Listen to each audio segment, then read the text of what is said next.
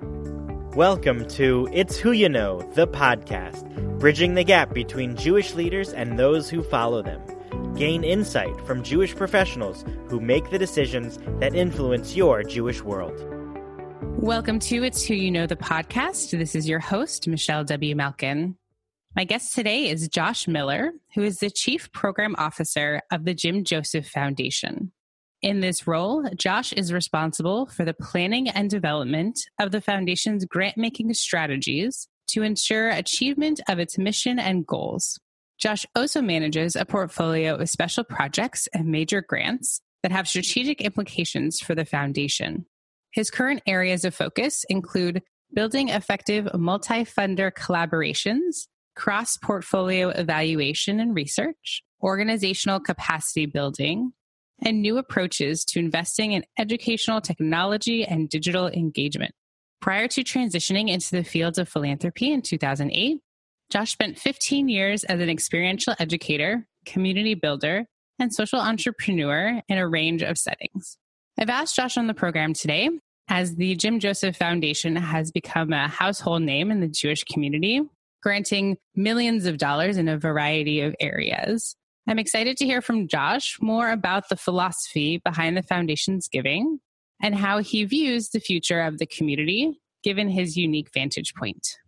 Welcome to the program, Josh. Thank you for having me. So we'll go ahead and begin just with how you got into this position. I mentioned you were in a variety of settings before coming to Jim Joseph. I'd love to hear more about it. Sure. So, my story, I don't think it's so unusual as a Jewish professional path. I grew up here in the Bay Area, a little bit involved, and my family was, members of synagogue, Sunday school, and Hebrew school, and all of that. And hit a moment, I would say, kind of midway through high school after going on a inspiring, teen Jewish travel experience in Israel, where I felt inspired to get more involved, particularly just because the setting there made me feel like I could be myself in a way that I didn't feel I had in other parts of my life. And that's when I got more involved in camp and in youth group. And that sort of spun into greater involvement as a Jewish student on campus during my college years. And it's interesting, when I graduated, I was looking to start a career in, the Silicon Valley technology world because I'd studied computer science, but an opportunity kind of came before me to spend a year working for Hillel as a Jewish Campus Service Corps fellow, which was an outreach job working in the Jewish world on campus called the Engagement at the time. That job for me was really enticing because it was an opportunity to do the kinds of things I had done as a student and before that, but to get paid for it, which was pretty amazing. Always nice. I kind of didn't look back from there and continued doing my work in the Jewish community. I stayed in Hillel for a number of years and hit kind of another turning point when I thought it was time for me to go to graduate school. And after, being a Hillel professional and a song leader at camp and kind of enjoying that kind of Jewish leadership, when I started talking to mentors, I imagined they would send me on a path to go be a rabbi and kind of follow in the footsteps of so many of the folks who I'd met before. And what I heard at that time, kind of at a moment of professionalization in the Jewish communal sector, folks were actually saying, the skill set of being a manager and knowing how to budget, knowing how to plan, are some tools that you could really use in your toolkit if you want to advance and help the community. So a bit to my surprise, a year later, I found myself in business school as this, West Coast ponytail, tie-dye shirt wearing Jewish communal professional, signing up for these formal business classes. But ultimately, it was a great experience for me. And I learned kind of a different way of thinking and language that I think, has really served me well and allowed me to kind of bring a different perspective to the work that I'm glad I'm able to bring. And I left business school and tried my luck as kind of a Jewish social entrepreneur and built out an organization that did community-wide, young adult engagement work and got to both do the programming and also the fundraising, which was challenging but interesting. And I was able How old were you at that point? I guess I was in my late 20s and early 30s, kind of combining what I had learned from my work in Hillel, what I had learned from being a 20-something myself, and then, the MBA skill set. And transitioned out of that when my wife and I decided to go spend a year living in Argentina, actually, which was amazing. Wow. I had probably the best job in the world. She was a Fulbright fellow and I was a Fulbright spouse. There you go. A lot of the perks, but none of the responsibilities. And I traveled a lot. I did a little consulting work for a great organization actually called the Professional Leaders Project that was investing in kind of young talent and leadership at the time. And when we moved back, we came back to the Bay Area and I was trying to figure out what the next step in my career would be. And I felt that while I had loved the frontlines work that I had done in Hillel and working in the young adult community and in camp, I felt that at this stage in my life, I wanted to be the guy who was helping other people to do that work.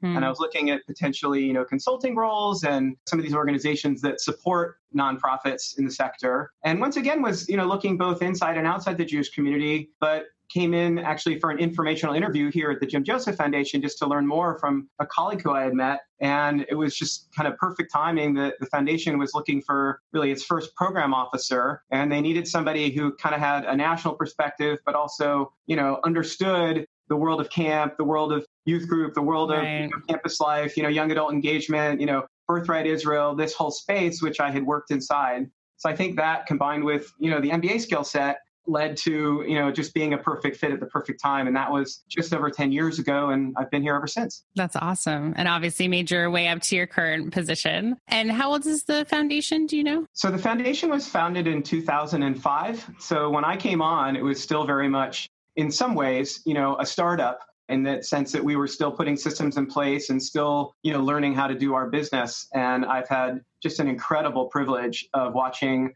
us evolve and grow over that journey to where we're at now at, almost 12, 13 years into the work. So what would you say are some of the biggest changes that the foundation has undergone?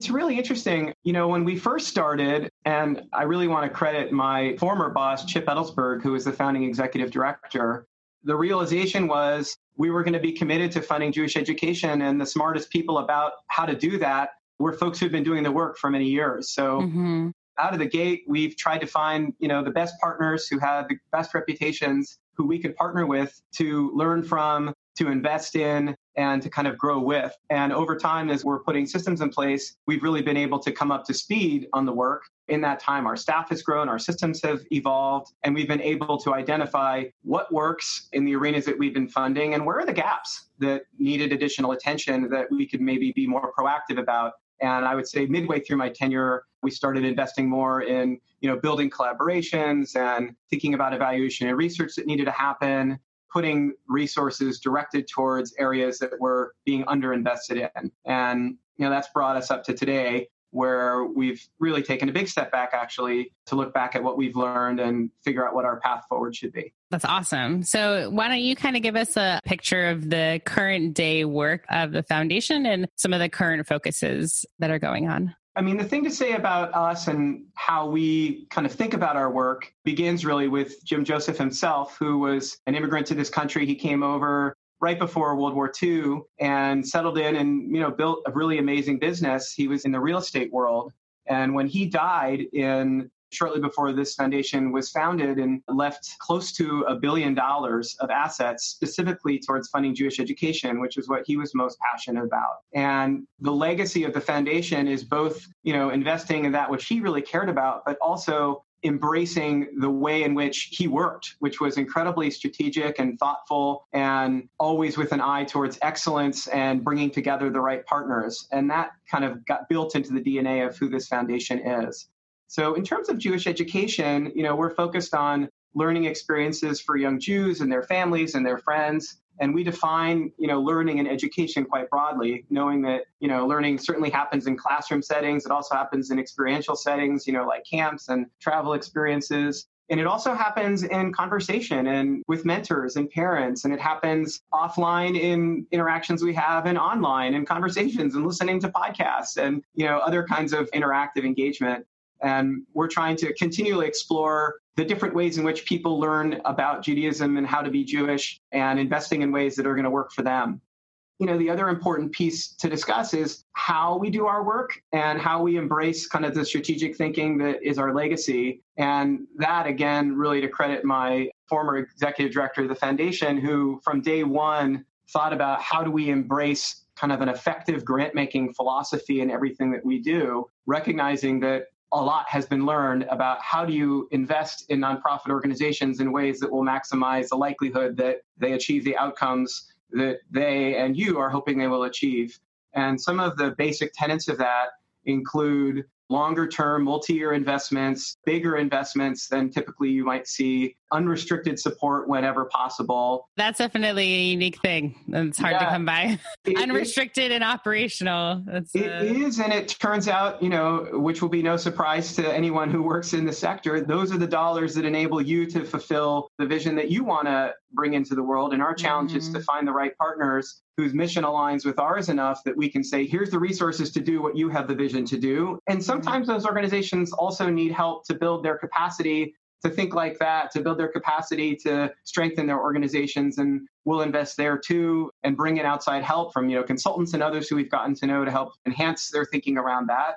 And similarly, another important practice is just investing in evaluation and in research so that organizations can continually be smarter about the work that they do, and so that they can continue to make the case to others that what they do actually matters. And I'd just say the last piece about how we work has been just a deep focus on the relationships that we build. There's a transactional form of philanthropy where the funders ask for a written proposal, make a determination, and then, you get in touch again when there's a written report due. Right. And our philosophy is kind of the opposite of that, but to really get into relationship with the people who are leading the work so that we can learn, so that we can bring the expertise that we're developing from talking to other grantees who are doing related work so that we can all just sort of get smarter together and build a trust relationship. And that applies both to our grantee partners, but also to the other foundations and funders that we collaborate with, because there's so much kind of siloing in the Jewish communal sector. And we have an opportunity, I think, to bridge some of that. And I think it makes a difference. Well, that seems like it's part of your portfolio as far as, bringing together these sort of cross-organizational projects and funding and efforts to amplify the impact of that. That's absolutely true. And it's work that I find compelling. And in many ways, I've realized that it's not dissimilar to the work that I did when I was, helping encourage student leadership on campus or helping young adults plan what they wanted to do, with themselves and their peers, was, helping them find one another and build connections and network and think about how do we do more for the whole community. And that, in the organizational realm is about systemic change and, working with big national organizations that are able to have broad reaching effect and force multiplier effects across a whole system. So have there been any trends that you've seen kind of change or shift in the funding proposals that you've received across your desk? I'm sure you've seen thousands in your time at the foundation. What are the trends that have been there? Whether it's been, very similar ideas or a continuing need or always something new and interesting? It's a really interesting question. And I think I would kind of divide it up into two categories. One is in terms of the trends of the ways in which we're understanding Jewish education and Jewish learning and the ways in which our grantees are understanding Jewish education and Jewish learning. And then the second piece is kind of the how, sort of what it is that they're asking for the foundation to support or ways in which we're doing things perhaps differently. And on the first piece, it certainly has been an arc of a journey, I think, for me and for us. When I think about what Jewish education meant to me when I first started working in the Jewish community, it was, more of a traditional understanding of, that's what you get when you go to Jewish school or a formal learning setting. Right. And I think over time for me and also for the foundation, we've come to understand that learning happens in so many different settings and camps and travel experiences. They happen in people's homes. They happen over Shabbat dinner. They happen over coffee conversations. It can happen even, listening to a podcast. And with that has come an evolving definition of who even are the educators in Jewish life. And I think we've always understood that, there are professionals who play educational roles, whether those be teachers or youth group advisors or camp counselors, what have you. But increasingly, we've come to understand that, peers can be educators and parents can be educators and grandparents and your online Chavruta partner. Do you have parents and grandparents applying for granting from your foundation? It's funny that you asked that. No. But we have grantees telling us we would like to have resources so that we can train, young people to reach out to their peers on campus or in a young adult setting. Or we want to put resources in the hands of parents so that they can provide a kind of Jewish education in the home that perhaps, Jewish parents already knew how to do. And today we have a whole generation of grandparents who are really passionate about bringing Jewish experiences for their grandchildren. And it's a big opportunity.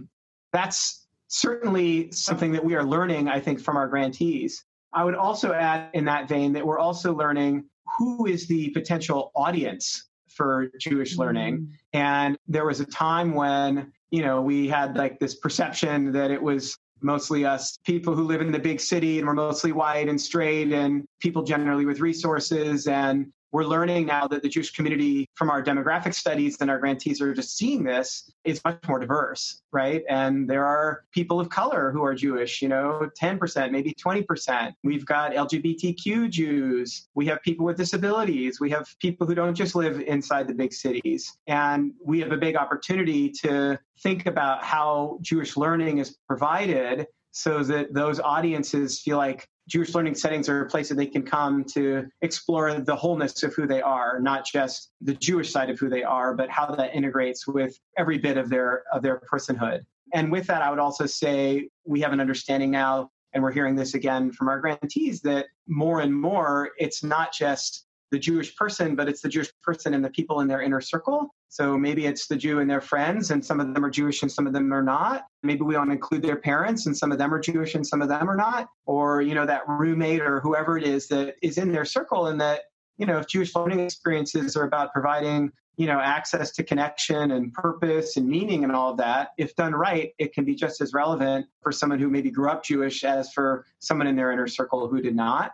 And I would say increasingly we're hearing from our grantees that we need to be thinking about our audience in that way. And we're seeing more proposals that are embracing of this broader definition of who we might be able to reach. It definitely is a shifting world out there as far as the way people do anything. So in thinking about Jewish education, it's no wonder that that's the way people are trying to think about it when the things they've been trying to do before don't necessarily work out as well as they once did. Yeah, I think that's right. And I think we're discovering that those who are opting in to Jewish learning experiences in the legacy institutions we know well don't tend to be as diverse as we know the Jewish community to be. And there's a big opportunity, I think, for those organizations to evolve. And some of them are asking us for our help in doing that. And then there are, emergent new kinds of communities and organizations that are expert in that work. And there's a big opportunity, I think, to fund them as well. And that's the other thing I would say on this question around trends. I would say that when we first got into this business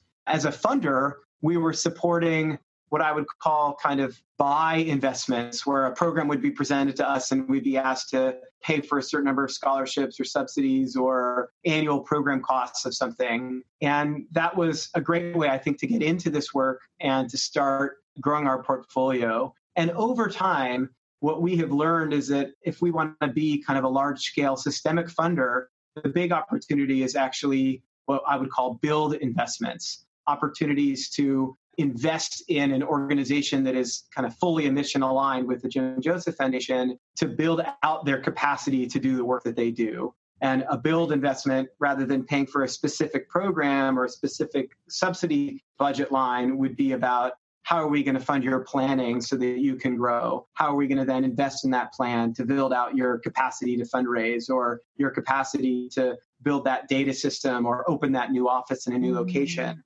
And those kinds of investments enable us to really magnify, amplify the work of an organization that is already mission aligned with the foundation. And I think as we and our grantees have become more sophisticated, we've seen more requests of that nature. Mm-hmm. And I think it's been enabling us to just have greater impact through our funding when we have that kind of alignment and we can make those kinds of investments in our organizations we work with. Right. And that's definitely something that I've observed from as an outsider of your foundation. I think it's always so hard to say we want to look for grant funding, but you have to create a program or somehow mold your program because, operational funding isn't so sexy or doesn't really get funded. And so you try to think about the model that you've created and saying it's not just that one-off thing. It's not just that one-off idea. We want to invest in you as an institution, I think is a wonderful way to look at funding and encouraging and growth. And I think that your foundation does a really good job of that long-term investment that really makes a difference with your funders. I mean, I think I've observed that too. And I would say it's been an evolution for us in learning how to do that and building the kinds of relationships between the foundation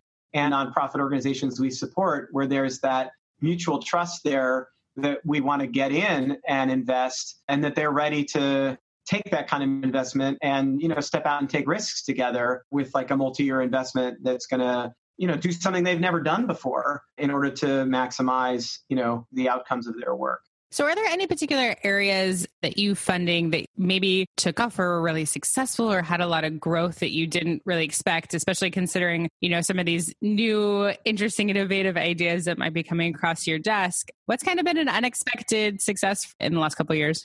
When I think about, the surprise successes, the sort of standout projects that we kind of come back to and say, this is something we're especially proud of, and how did that happen that it did so well? I would just say that it always ties back to leadership, whether that's an individual leader or a leadership team that has, demonstrated an ability to take their great idea and soar with it and grow it and build it. And I would say when I first got into this work, I thought it would all be about, who's got the best idea, who's got the killer app, how do we find those ideas, and then just, put resources behind them. But increasingly, there are so many good ideas out there. And it's not just the idea, it's the idea and then the confluence of leadership that knows how to make that happen, because it's the leaders who attract the great educators to work with them and the great board members who want to partner with them and the committed funders who want to invest in them. They kind of create this virtuous cycle of success that can then kind of grow and evolve and launch new projects. Just the thing I'd say that's been surprising for me is I think I had a stereotype of what a great Jewish leader might look like. And I've just come to appreciate how many different forms it can take, right? It's not always the most seasoned person. It's not always the person who grew up in the cradle of all the Jewish youth experiences and teen and college and high school experience and post-college experiences that make that happen. Sometimes it absolutely is, but sometimes it's people who have a bit of an outsider perspective and are able to bring that. But what they do have is just the ability to take an idea and make it a reality. Yeah, that's something I've explored with some of the other guests who do leadership type programs that are exclusive. And so, you have somebody who did this fellowship and was in this thing, and you tend to create a class, a professional, right? That's the insider that's done all these programs and knows all these people, and then therefore gets the jobs or gets the career development. And kind of what we're doing in creating these exclusive opportunities for people. So it's lovely to hear that, not to say that those people aren't deserving of their positions or very skilled, but that there's more to a great leader than the insider training and connections that you can get through our institutional training programs. Yeah, I think that's absolutely right. And I think that when I think about the leaders who have stepped out and really made an impression, there are absolutely some people who are graduates of some of these great programs. And in other cases, people step out and demonstrate that maybe we haven't heard of them, but they can lead. And then we get them into some of these great programs so they can continue to grow and learn. And I think there's a place for that as well. So you talked a little bit about thinking about these leaders and looking at them kind of a little bit holistically and how they might launch a project. So it's a little objective, right? The qualities of a leader that's going to make a project successful. So how do you kind of evaluate that? How do you look at a project or a community and know that that person is going to be successful in what they're trying to do? Yeah, well, the first thing I'll say is that you don't know, and the unexpected is part of the work. But what I will say, to mitigate against that is increasingly I've noticed us getting to know an organization through making an initial investment. Maybe there's a specific project that's a little bit smaller that the foundation can invest in just to get to know that organization. Right. And oftentimes as part of initial due diligence, we'll want to talk to that leader. We'll also want to talk to other funders, maybe who supported that project, if there are some. We'll want to talk to other people who work in the organization they lead. We'll want to talk to beneficiaries to get kind of a 360-degree perspective of the organization and its leadership. And then, we'll make a grant and through that work, really build a relationship with the people in charge and get to know them and get to know the organization in a deeper kind of way. And, through that process, it becomes clear whether or not there is greater alignment for further partnership. And I know some funders will make, a one-time investment and say, that was fun, it accomplished a lot, and now we're done. Our preference would be, if it's going well and we've seen great things, that, how can we put more resources in to get, more great, opportunity out of this investment? The other thing I would just add, I think I used to think that you can spot a good leader by their charisma, by their ability to give a great speech and, tell a good story, or maybe their, great deep wisdom about the Jewish community. And what I've just come to appreciate in this work is that those are important components of being a good leader, but even more so, the people who really can take a project and make it sing also have a whole behind the scenes skill set around how do you build and run an organization? How do you set realistic goals? Right. How do you manage? How do you surround yourself with, people who can complement your skills? And then how do you delegate to those people so that the work can get done by a team and that those people are, really reflective and self-aware and able to listen and able to manage change in a changing world. And those are all skills that are part of the package that makes the folks who really succeed, I think, shine and just get the work done when it's bigger than themselves. Right. And it's probably pretty obvious when a leader can't get there, right? When you kind of come across a lot of problems in the conversations or in, what they're trying to deliver. Maybe there's a lot of excuses. I feel like when something isn't working or isn't successful, that too is just as obvious. That you're like, great, we're trying and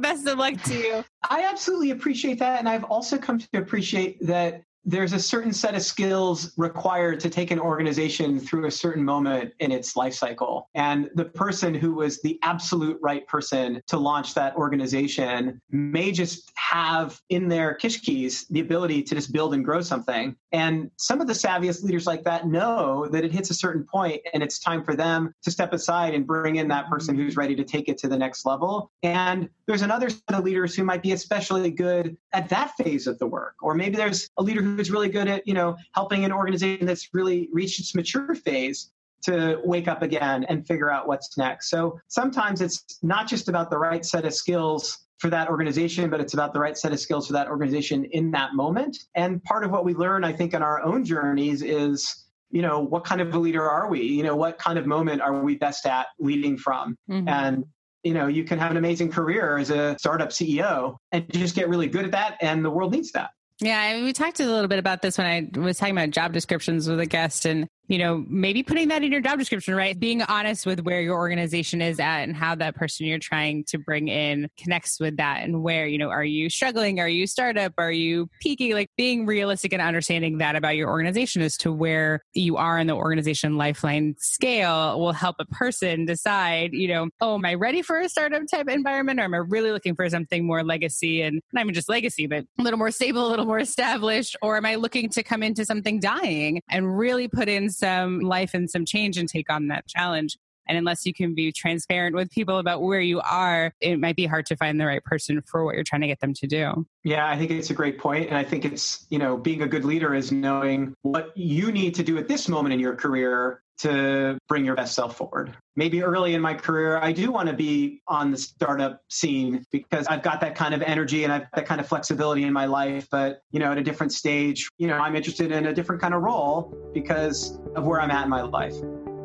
You've been listening to It's Who You Know, the podcast. This is your host, Michelle W. Malkin. Before turning to my conversation with Josh, I'd like to take a moment to introduce you to the guest for our next podcast episode. Mimi Kravitz is Hillel International's inaugural Chief Talent Officer, who discusses with me the unique focus Hillel places on the happiness and development of their staff at every level, and what the impact of that focus is on the individual and the institution. Here is a clip from our upcoming conversation. One piece of advice that I would have for all people at work who are engaging in supervisor-supervisee relationships in any form is to invest in the relationship, to really think uniquely about each relationship and its importance and make sure that that relationship is critical and central to the work you're doing outside of your direct goals in terms of impact. For managers, that is because spending time on supervision and investing in the people who work for you is the very best way to make sure that you achieve your outcomes. But it's also true for people who are being supervised. I think that sometimes people who are being supervised get in the trap of thinking about their needs and forget to think about their manager and that own person and their situation and their needs. And one of the most important things in performing at work is not only understanding your individual goals and growth trajectory, but how that lines up with what your supervisor, your manager is trying to accomplish and how you can do your work best to help them accomplish what they need to in their own work. Be sure to listen to the rest of my conversation with Mimi in our next episode of It's Who You Know. But for now, back to Josh. Wonderful. So kind of on the flip side of what I asked previously with the kind of trends that you saw in the proposals, are there things that are coming across your desk? You're just like, oh no, like this again. Or I keep getting these same ideas and I just know it's just not going to work. And, I wish people would stop trying to think about it. And I'll give a quick example of my organization. God bless them. They keep coming at us, we should do a podcast. And all our staff just keep kind of shaking our head, being like, we really shouldn't, and so I can only imagine that there are things that come across your desk that you're kind of shake your head at and you're like, this is not the right direction. Yeah, I totally appreciate the question. I was thinking about what are the things that we say no to over and over again, and realizing that one of the hardest parts of this work, and I know that, my other colleagues in the funding world feel this way too, is that there's actually a ton of great ideas out there. And usually by the time they get to us, a lot of thought has gone into them, and we find ourselves saying no mostly to ideas that we do think have a lot of potential. And the reality is that it's not just about it being a great idea, but it's about being a really good fit for whoever the funder is that's considering the opportunity. And in our case, we're a systemic change funder. We operate on a larger scale. We fund nationally. We're trying to be as strategic as possible. And in order to do that, I have just great admiration for our board in insisting that we stay focused on those kinds of larger scale initiatives that are going to have system-wide impact. And in order to do that, we tend to fund larger organizations, what we call intermediary organizations, say like the Hill International Center that works with all the Hillels, or the Foundation for Jewish Camp, which works with all the camps, or Prisma, which works with all the day schools in the day school space, knowing that through investing in projects like that, our resources are going to have change across the system. Right. But what that means for us is that individual camp, that individual school, that individual campus Hillel isn't a direct candidate for funding. And it's often those kinds of projects, a smaller project, a community-based project that ends up being out of our wheelhouse, even though the innovation that they have or the opportunity they have or the uniqueness of that organization could be really interesting and aligned for us. And I would say we continue to struggle to figure out how, through our grantees, can we make sure that our dollars are flowing to those kinds of projects, recognizing that we, with a small staff, just can't be in a position to consider all the interesting opportunities that are out there and across our sector. So you're telling me not every organization is trying to start a podcast? Yeah.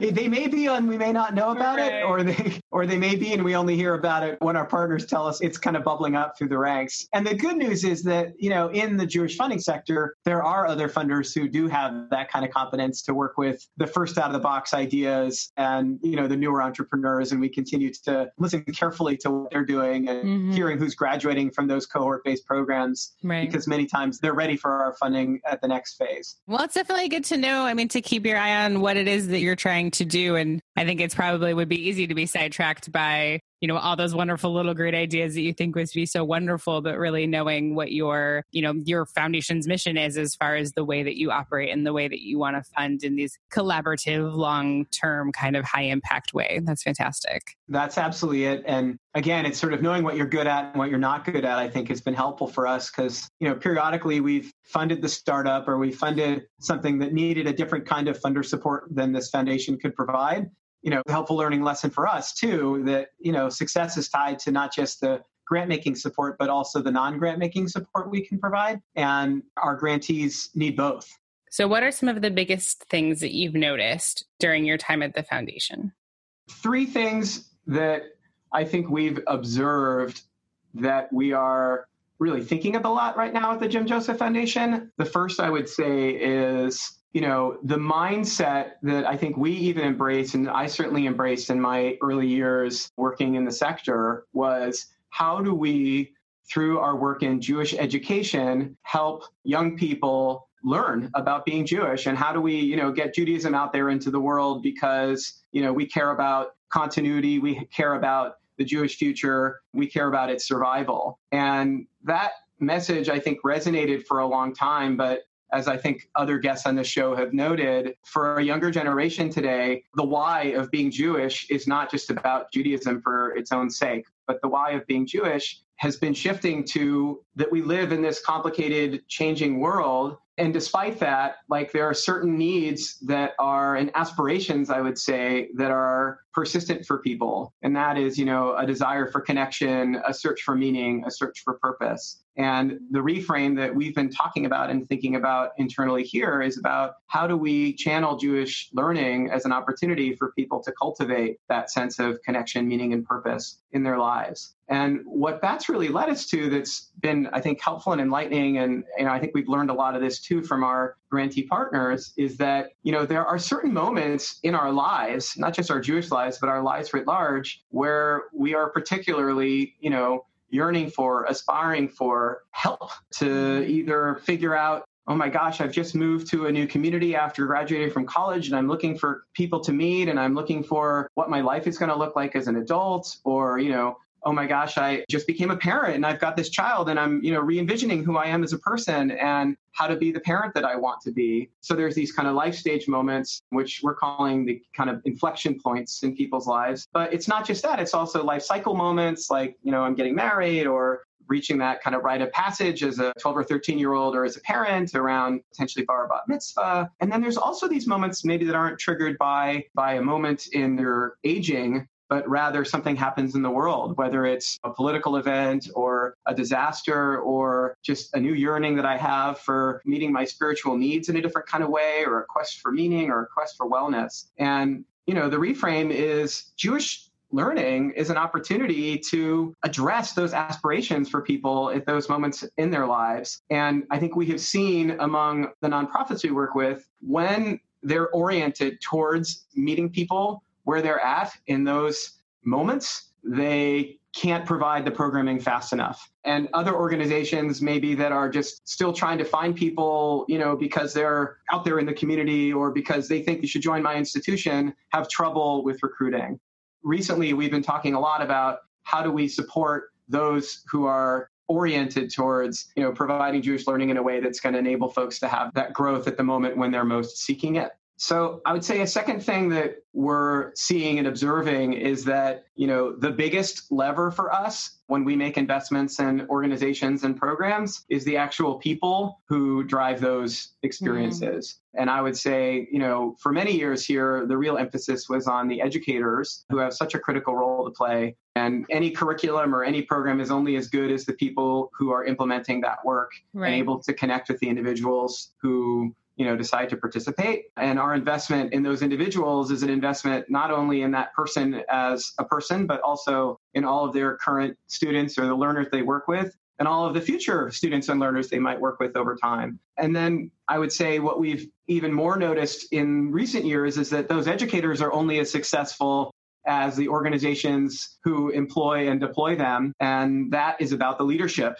that makes it possible for them to do their work. And that when we invest in a leader, we're helping, strengthen those organizations and strengthen the work of those educators kind of now and into the future. And certainly the Jewish community has woken up to this as an issue over the last many years. And, I'm proud that our foundation has been part of that conversation and is eager to be part of that solution, and thinking about how does a major investment in talent of, our sector enable us to just achieve all of the goals and visions that we have for the work that we want to do. And I think the increased emphasis on that is an exciting and important new trend. So how do you evaluate that? How do you evaluate those leaders? How do you evaluate the people in the executive director positions, the more interpersonal stuff? How do you know that someone's really awesome? That, and they're going to take your money and make it something great? Or is it, always small increments? And then as you get to grow that relationship, increase funding or something like that? Numbers are so much easier, right? We got this many people and this is the program and it did X, Y, or Z, but to evaluate the people behind it, that's a little more difficult. Yeah, I so appreciate your asking that question. And I have a couple of reactions.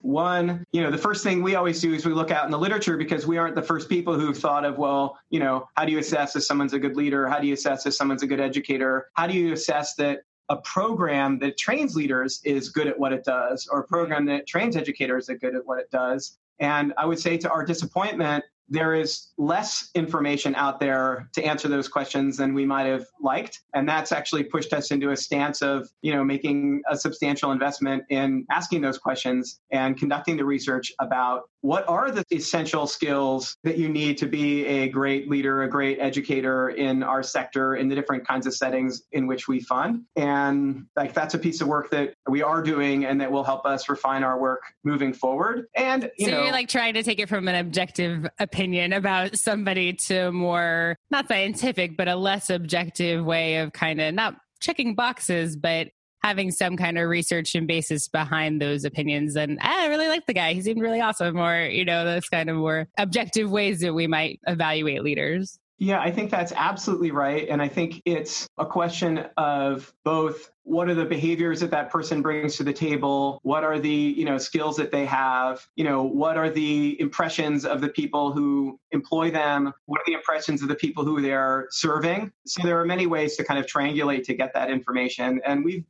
in the meantime, we've made considerable investments in evaluations that have taught us a lot about our grantees and the work that they're doing.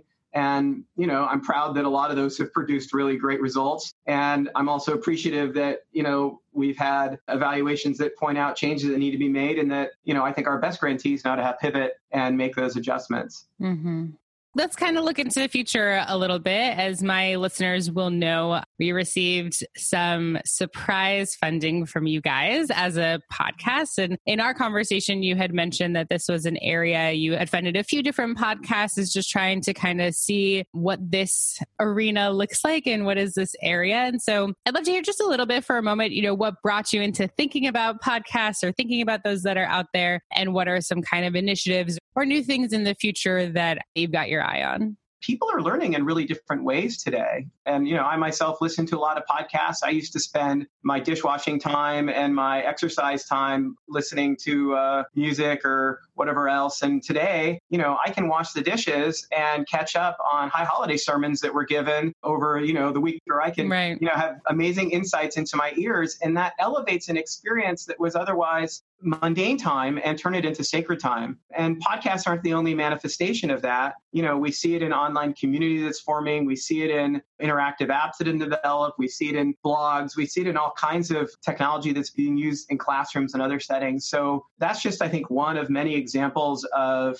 if we put our heads together and think about the new ways in which people are taking in information, building community, what an opportunity to think creatively, perhaps with those innovators who've done that work in the secular world. How can we bring, some of those best ideas into the Jewish world? How can we have the Jewish world actually leapfrog forward in a conversation about what it means to engage with culture, wisdom, religion in the 21st century? So certainly to do that work requires us to act and behave in different ways. The kind of people who have the next big technology idea aren't accustomed to writing 12-page written proposals to foundations. It's a process. We're asking ourselves, how do we fund differently? How do we behave differently? How do we surround ourselves with a different kind of people and thinkers to ensure that we can do the kind of investing that our sector, I think, deserves and needs? And I think this is just, one piece of that bigger story.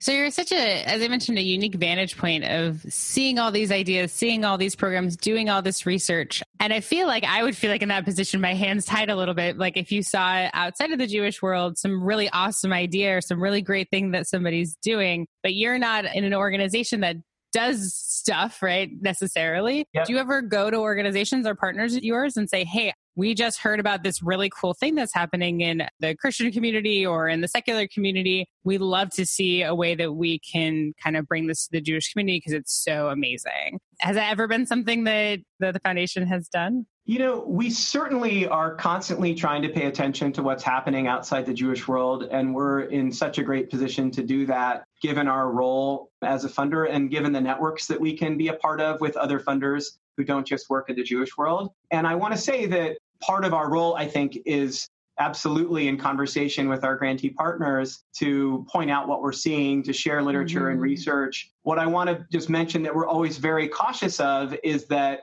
our grantee partners are absolutely the experts in the work that they do. And, it's not helpful to have your funder come out with a half-baked idea and say, you have to do this, or if you did this, you would fund it, because it creates a situation where, optimal solutions don't get created. This is a foundation that I work at. I'm proud of this, that has not gotten into what we call operating, where we say, this idea is so important that we're just going to set aside a big portion of our resources and hire staff and just do it. Our competency is around how do we identify the right partners and work with them. I think increasingly we'll have opportunities to identify problems that we think need to be solved and then put them out there into the world and try to find the right creative people who can help bring those ideas into reality. But I think we're always going to want to ground that with the folks who do the work and not try to put the funder in the driver's seat on running programs, which just we know is not what we're best at. Wonderful. Well, let's bring it back to you for a little bit. You've been with the foundation for 10 years now. Do you miss the implementation side of work that you used to do? Is there more growth in future within the foundation for you? Not saying that you have to declare anything now, but if your own personal journey, where are you at? I really appreciate the question. And I mean, the short answer is, of course, right? Like, it was so amazing to have my day-to-day work be engaging directly with, young people about how they can find lives of connection and meaning and purpose. And to have just the pleasure of being kind of immersed in and in the center of vibrant, wonderful community and have that be my day job. And I also really appreciate that the work that I do today has me a step removed from that, so that I can continue to be in community in wonderful ways, but to do that on my own time and with my family and with my friends. And at this stage of life, I've got, 2 younger kids, ages 6 and 9, and to be able to be home, literally for every holiday and every Shabbat, and to be, a Jewish citizen of the world when I, leave the office in my own community, I really treasure and I really value. And I found that a lot of the enjoyment that I used to get from doing that in my day job, I'm now able to do that in my personal life and in some of the volunteering that I do. And I would also say that I've come to appreciate that this work also provides incredible opportunity to build relationship, to build coalitions, to do some of the work that I was doing kind of on the front lines of Jewish life, a little bit more behind the scenes with the community of folks who run the organizations that we support and the community of folks with whom we partner. And I've been able to continue to get that pleasure and enjoyment in a different kind of way. And you also asked sort of, I've been in this role for 10 years. That's a first for me, and certainly maybe less common than it used to be in the working world in general. I've been really lucky that this role has been able to grow and evolve with me. I said I started out as a program officer, which is kind of an entry-level role here at the foundation. And over time, as I was able to learn about grant making, which I'd never known about from this side of the work, I've been able to take on different kinds of responsibilities. And now where I sit as chief program officer, thinking really about, the strategy of the foundation overall, and thinking about how do I support and manage my team, and how do I go out into the world and represent the work that we're doing, and how do I keep learning about what's changing. And as long as I feel like I continue to add value in this context, I'm going to stay right where I am and enjoy, your work-life balance, the balance and the rich learning and the feeling that I'm, making the difference that I want to make.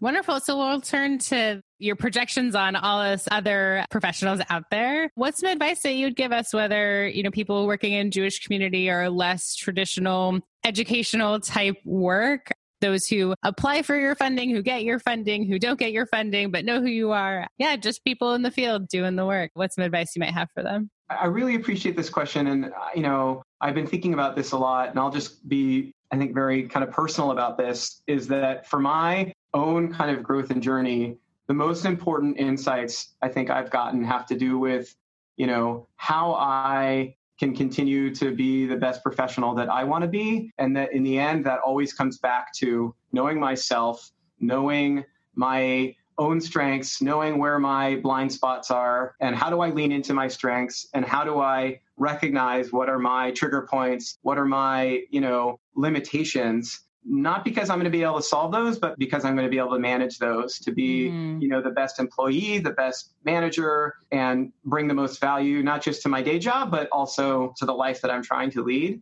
And for me, that's come through some, professional development that I've been able to do that's been more on the personal side, whether that's, Right. coaching or being a part of a cohort experience. It's not just about how do we learn some skills, but that's really about how do we reflect of, who we are and how we bring our full selves to our work every day. And it makes me think of that great story about Reb Zusia, who, spent his early years trying to change the world. And then he just tried to change his community. And then he thought maybe he could change his family and ultimately realized that, it was enough work just to try to change himself. For anyone out there who's trying to figure out what's standing in the way of them, making that next step, to consider the possibility that us doing a little work on our own selves will probably help us overcome whatever that barrier is that we perceive that, is us limiting ourselves as much as the world may be limiting us around us. So I'd encourage people to try to go find the growth, go find the mentors that can help them do that work. Yeah, that's tough. Yeah, it's very important, but that is definitely tough to find those opportunities that really speak to that. I think it's a lot easier to find the opportunities that help you learn how to call a donor or, manage your budget better than to categorize your values and get feedback to know, how to kind of make some adjustments in your perspective about yourself. That's really hard work. Yeah, I agree. I would say it's tough both to find the right settings in which to do that. And I hope that some of the work the Jim Joseph Foundation is going to do around investing in talent will provide more settings for that. That's great. And I would also say once you get into that setting, it's not easy to do that work. We have to, face our demons and be willing to admit that we make mistakes all the time and that we have the opportunity to do better, which again, I think is a very Jewish value. And we've got a wonderful rituals around, tshuva in all of its forms, but that doesn't make it easy. Yeah. And I've talked with previous guests about the Jewish part of all this, right? Not even just for organizations, but for ourselves, and the importance of this constant learning and reflection and understanding our values and why we work for a Jewish organization and what that means. And us as Jewish professionals and as Jewish people, and being able to find those resources, whether it be a Musar class or something at a synagogue or outside of that, something online, different kind of learnings that kind of allow you to tap into that on a more regular basis. I would say I actually think a really interesting opportunity for the Jewish community and those who are trying to support educators and leaders and others who work in our sector. People are looking for this. And, there's so much new literature now around the science of happiness and around, how do we help ourselves be the whole people we want to be. This is something that's only becoming more important, I think, to a next generation. And we've got a great opportunity in the Jewish community to look into our incredibly rich pool of wisdom around this and bring that to bear. And I think it has a lot to offer those who work in the Jewish community and anyone who works in any setting on, how to lead that life that they want to lead. So in addition to being so informed about yourself and your strengths and how you are as a professional, how about your personal life? How do you you mentioned that you have 2 kids, and I don't know if you live close to your office or not. What are some tactics that you use or some ways that you keep that work-life balance and keep everything together and get it all done? So I very much appreciate that question too. And it's something, I think many of us who work for causes that we are passionate about struggle with. And I'd say the first thing you said, how do you get everything done? And the answer is not to get everything done, but to be really smart about prioritizing what matters most, because, the everything is very infinite. 2 things that I do that I thought would be worth mentioning, and both of them, I think, really tie back to stuff I learned in my Jewish upbringing. One is I always take time once a year, around the high holiday season, to get myself out and away from work and community and family, to just be as reflective as I can about the year that I've had and the year that I'm going to have, and to set goals for myself about what's going to be important, what I want to prioritize. And I actually, jot down notes about that and, find the time to sit down and, make a little goals list for myself that I hang up over my desk and that I keep handy, and not just to look at it and be like, oh, I should be working on that, but to actually calendar out in my year. I said to myself, I want to get away with the family, twice this year. When is that going to happen? And to block out that time. Or, I'm going to spend more time with certain friends, or more time, working on my health or learning about this or whatever it may be. And to commit myself to those things and then hold myself accountable on a regular basis. And, once again, at the end of the year. And that's really been helpful for me because it allows me to know what's going to be most important in the year and then to build the rest of the chaos around it. Right. And if I can get ahead of it, right, and book it in advance, then it's much more likely to happen. And as long as I consider those commitments sacred, I can usually get to it. And that feels great. And then the other thing that I do is, I think like many of us, I'm a diligent, to-do list keeper. I started using like an app for this that I can access from like absolutely everywhere. And if there's something I know I need to do, I'll get it in there. And then, it's kind of a daily ritual to go through and figure out, what is the most important thing that needs to happen and to move that or those things to the top of the list. And that helps me juggle quite a bit. And, as just important as, the work to-dos or, my volunteer commitments are, the family commitments that I've made. And I carve that out and make it sacred and I don't compromise on those. Right.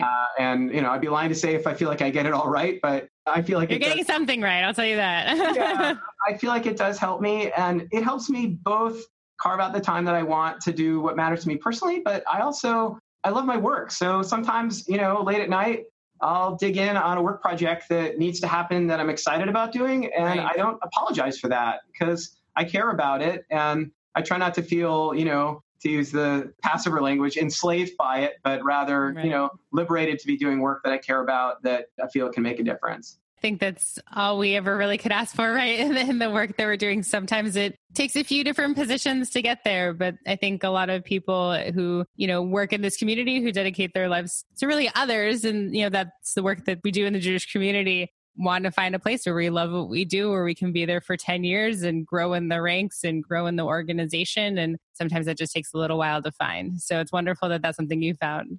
Yeah, amen to that. And, something that I've been thinking about a lot lately, particularly related to this, I mentioned earlier that we have this new frame of how Jewish learning can help lead to a life of connection, meaning, and purpose. And it's helped me really develop a deep sense of gratitude for, the work that I've had the fortune of doing in the Jewish community and how much that is a huge source of how I find connection, with my colleagues and the people in kind of our orbit, how I find meaning, and that I know that, I'm doing work that matters to me, that aligns with my values and purpose, that I can, put that into action on a day-to-day basis. And, not everybody can say that about their day job, right? And, certainly the Jewish community is not the only place where you can find it, and the nonprofit sector is not the only place where you can find it. But to be able to have that is a privilege, and it's something, I'm truly grateful for. And I try to remind myself that on a regular basis, particularly on days when I'm feeling less grateful about it because it's feeling overwhelming or stressful. It's a privilege for those of us who get to find that. Yeah, my organization does North American conference once a year. And as you can imagine, the months leading up to it are, a lot of work. And I think a week before our last conference, I got a call from a woman and I was just talking with her and I'm like, great, well, I'll see you in a week. And she's like, I am just so excited to refresh and get rejuvenated and reconnect with people. And I'm really looking forward to this. This is going to be so great. And I'm like, oh man, I'm like, I needed that, right? It's all worth it. It's fine. I'll be here till 10 at night. I don't care. Sometimes when you can remember what it is and why it is that you're working so late on a particular project, or really understanding the connection and importance of the work that you're doing in other people's lives and eventually in your own life. But sometimes having those reminders is very important. Yeah, I agree 100%. Well, thank you so much, Josh. I really appreciate your time and coming on the program and sharing your experiences and some information about the foundation. It's been really great. Thank you for the opportunity. I really appreciate it. Be well and Shabbat Shalom to you. Shabbat Shalom. It is clear to me from our conversation that for Josh, it's all about relationships. The philosophy that guides his work is that the greatest impact an institution can have as a funder is to create deep, prolonged, and involved partnerships with the organizations who receive their funding. This is a bit different than the traditional institution-to-institution funding relationships. Federations and other organizations have traditionally given block operation grants to their partner organizations on an annual basis. No questions asked, no reporting or metrics required. That model is no longer sustainable when the donors who supply the funds to make those grants possible want to see the impact their dollars are making. They hold you accountable, which means you are responsible to hold your grantees accountable. Last year, I talked with Laura Fish from Federation CJA in Montreal, who describes her process in coming into the institution and bringing to light that this type of traditional giving needs to be updated. And then in order to stay relevant to their donors, they needed to change how they went about granting those dollars. It is without a doubt that this way of operating has been very successful for the Jim Joseph Foundation, and their impact has been exponential in supporting not only Jewish education, but interesting, new, and engaging programs and projects within and between some of our most valued institutions. The decision to provide some funding to Jewish-based podcasts is a prime example of how they are always looking to have their finger on the pulse of Jewish life and fuel the endeavors that make it so vibrant and exciting. Within that excitement, I have a wonderful announcement to make today. This podcast has reached 10,000 downloads. I want to thank all of our listeners and our guests and supporters for making this project possible. It is hard to say exactly how many individuals we've reached, but I am more than thrilled to have been able to broadcast so many voices of our leadership to those who are choosing to dedicate at least part of their life to creating community for others. So thank you for allowing me to do this work and bringing this project to such a wonderful milestone. And as I've mentioned before, this project is also made possible by a small grant from the Jim Joseph Foundation. So thank you, Jim Joseph, for allowing me to do this work and recognizing what it's bringing to the community. Our editor is Nick Bowden of Bowden Sound, and our fiscal sponsor is Jewish Creativity International. You can find previous episodes, guest bios, podcast articles, how to start your own podcast, and more on our website. It's whoyouknowthepodcast.com. This is your host, Michelle W. Malkin. Thank you for listening and have a wonderful week.